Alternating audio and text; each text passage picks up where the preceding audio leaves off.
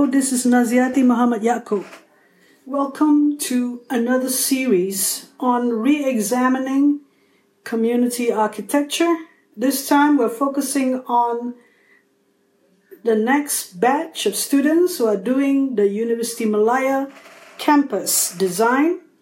And the number of students we have starting on 13 July for a year is it is 13 students. And we had the first discussion talking about what we're going to do on the 13th of July and talking about a lot of stuff that is going through our heads, really. Do we take on the whole of the campus? It's kind of a big campus with several residential colleges and faculties and so on. So we decided to start from the middle, which is the most obvious, the lake. Yeah, the main buildings, the Chancellery, the Great Hall, the Students' Union, the library, all go around, focusing around the lake. And it was built that way in the 1960s when University Malaya campus started in Kuala Lumpur. There were about 6 faculties dotting around the lake. So the focus is on the lake and everything seems to radiate from it. So it is necessary for us to feel our way through. We're going to do a walkthrough of several areas. We're going to start walking through we're going to park our car at the law faculty or near there. And we start from the futsal courts, I think. And we'll just, for me, I'm just wheeling about, and some of the students will be helping to assist me wheeling about. Literally they're the one who's pushing me, and I'll just sit back. And it's not going to be easy because, at least there's not many cars, so I'll be mostly on the road, really, because the pavements are really bad. Maybe I should do an access audit or, to put a GoPro on my chest and see all the problems. But no, the point I'm trying to make here is that the Unit 2 is going to do a walkthrough with the students, both the tutors, Kevin McLow, Lisa, and also me. We're going to go, and with the students, we're going to walk through. The lake is going to be on the right side. Should we go clockwise? Should we go anti-clockwise? At the moment, we'll think about clockwise. Go down there, law on the left, the lake on the right, or there's some of the fields there, another futsal field, or football field. And on the left, we'll come to the junction going to the Faculty of Built Environment. No, we don't go there yet. We'll see engineering later, and we'll just go around the central area, right up to the library, right up to the Students' Union, or Perdana Siswa as we call it. Then after that, the Experimental Theatre and the Dewan Tunku Chancellor. And then when we come to right to the Kuala Lumpur Gate, I think we'll go back to Faculty of the Built Environment right through the University Malaya Medical Center. And we'll probably have lunch there, and we'll continue going around that area. And we'll try to get later to other areas such as engineering, right up to Zabba Library, near the Faculty of Business. So then I think we will finish there, and we'll continue the next day. So what am I trying to say is that we're starting our project very soon, and that this podcast is sort of a preview, the second preview, and it's something that we need to say out there that we're so excited because we're doing University Malaya campus. We're from University Malaya. And you know what? This is not about campus design, inverted commas. This is about community. This is about the people.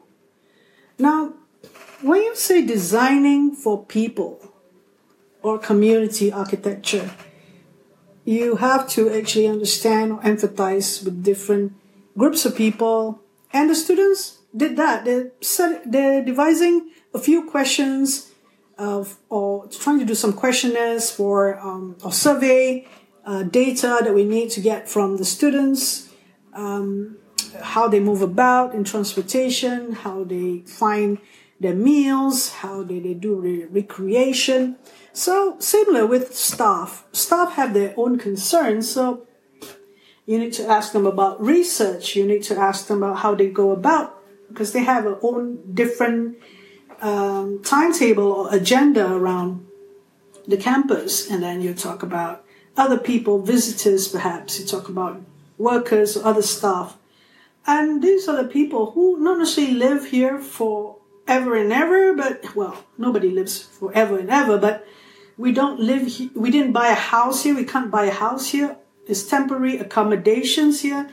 And some staff do live in the campus, being fellow or college masters. And, there are clusters of the strategy from University of Malaya is creating clusters of faculties around certain services and facilities. And the student determined 3 zones. So that's interesting to note that. And but how do you actually entangle everything? Is everything confusing or everything straightforward? One thing for sure, it's not as complicated as maybe a community that has layers and layers of people in terms of right down to migrant workers, because there'll be less of migrant workers living in University of Malaya campus. Obviously, they do work there, and usually most of them are legal ones, and they'll be taking the buses and going back home every day. So they'll be working as cleaners or some of the construction aspects of the university campus. And the students have daytime, they go to classes, and nighttime they have their own activities. In evening, they do go around the lake a lot. We see a lot of joggers, students running around or going to the lake area and maybe taking a kayaking there out onto the lake.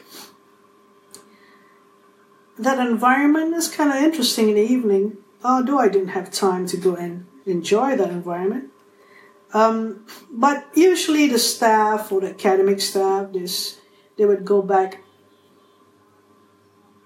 at a certain time, back to their homes. They could live as far as Shah Alam or Bangi and Rawang, or even much more far areas, far in terms of like an hour and a half journey going back. Kuala Lumpur is right in a, University of Malaya is right next to Kuala Lumpur, and Petaling Jaya is, in terms of the greater Kuala Lumpur area, is right smack very near the city centers. It's about 45 minutes to Kuala Lumpur City, KLCC, Petronas Twin Towers, very near the Kuala Lumpur City Hall too. It's much nearer, about half an hour, really, is average out the travel time with using a private vehicle. And what do we do now? What do we think about designing in the campus? If I was a student, I would think about trying to understand this campus. Maybe I'm a new student. I'm new to University of Malaya. Maybe I've just been here a year, and something I would have a disadvantage in a way with someone who's been there 3 more years or know the place very well, living there, living in the residential colleges. But I would be attracted to do hostel accommodation, really, because I'm always interested in housing issues and the fact that a lot of your days are spent at the accommodation. Only when you need to go to the faculties or the library or other places that you go. And I could say that 12 hours, I could spending 12 to 16 hours at a hostel. And unless you're a backpacker, you travel light and you travel rough and cheaply, a backpacker type of traveler, you'd want to spend most of your time outside the hostel or accommodation, and you like to enjoy everything around you. But to me, a student would want to be more at a hostel accommodation because there's a sense of belonging, and I think the college masters and fellow try to make the students happy staying at the hostel, and I've heard one fellow say to me there were fights that she had to try to get a resolution for some students fighting physically almost, trying to, well, not almost, still trying to beat up each other physically. And I wouldn't know what to do with that, but there must be something about the hostel environment that is not really conducive for them, especially when you have to share a dorm or a room with one or two other person. I heard that there is 3 person to a room, and I myself had been living in a hostel a long time ago, and I mean, there could be a lot of problems coming out living with 2 other people. You rub the others the wrong way. You just don't like the other person. Somebody's going to be very untidy, or you're going to be so critical of everything and complaining, and it's a ripe recipe, or the right recipe for something to blow up. And hostel environment to me is the most challenging design in a way that I'd really get into grips with. I mean, the other topics would be more physical. Another topic would be a faculty of education, or a faculty of engineering, or faculty of built environment. I'd like to tackle the faculty of the built environment right now. If I can't do a hostel design, I'd like to do faculty of built environment. I'd ask the question, why do all these departments are together and they're not talking to each other? For example, I would like to know, why aren't they talking to each other? Why must they have different ways of approaching or thinking about the faculty? Is there no commonalities? Is there no agreement to being together? Because I don't feel like it. I mean, I'm in the faculty, and this has been so from the very beginning. And I don't know about other faculties, which have many departments, like Faculty of Science or Engineering.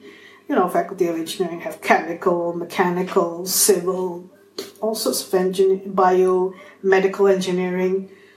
These are people who are actually in silos doing on their own thing, and there's this complex.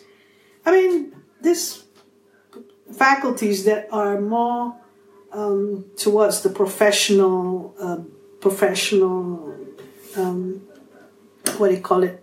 The professionals, they call it engineers, doctors, architects, lawyers. And this side of the campus, they put us all together. We're not talking to each other. Faculty of Medicine is not really talking to Faculty of Built Environment. Neither is Faculty of Built Environment, which started in Faculty of Engineering. We're not talking to Faculty of Engineering, and definitely we're not talking to Faculty of Law. Do we need to talk to each other? Now, the problem will arise when we do something and we need interdisciplinary work done. So we'd search for people to complement us, right? But we don't know them well. So this is one of the issues of being a researcher, doing something that you very well could just be much more closer with an engineer that is doing digital application, for example. As an architect, I want to do something to do with the hardware, and I want somebody that could do the software of what I'm doing right now, which is a universal design bus stop. But I know I don't really know them, and I'd find somebody outside the university, meaning not I intentionally find somebody outside, but through my dealings with certain agencies and meeting up and being in a committee with certain agencies, I would meet an engineer who comes from another school or another university or someone from the outside. You'd think that accessibility in terms of research, collaborations would be a great thing in the university, but no.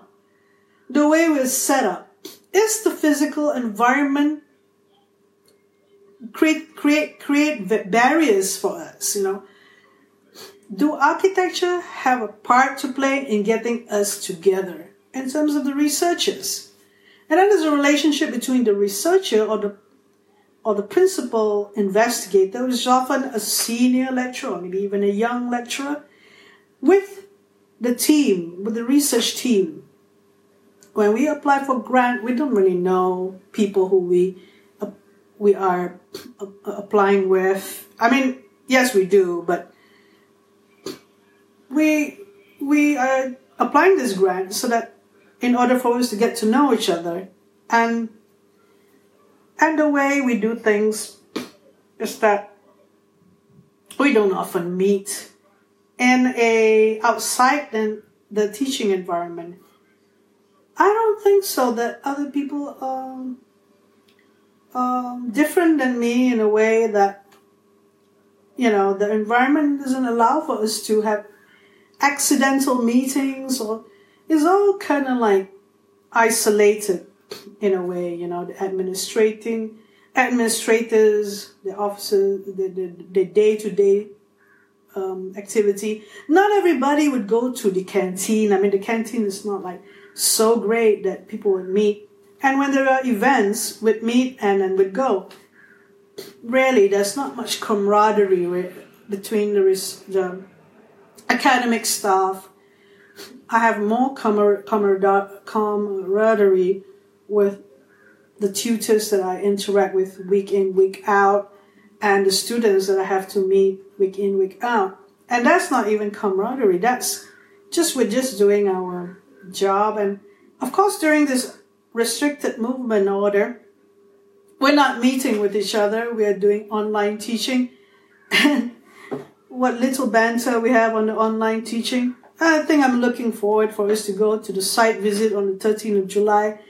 And for the next podcast on this action research on re-examining community architecture, I will keep you up to date with whatever that's going to happen on the site and what transpires. So, yeah, that's what we'll do. We had a good session on online just now, just going through, talking about what we're going to do. And so here we go. Thanks for listening. Talk to you again soon. Bye.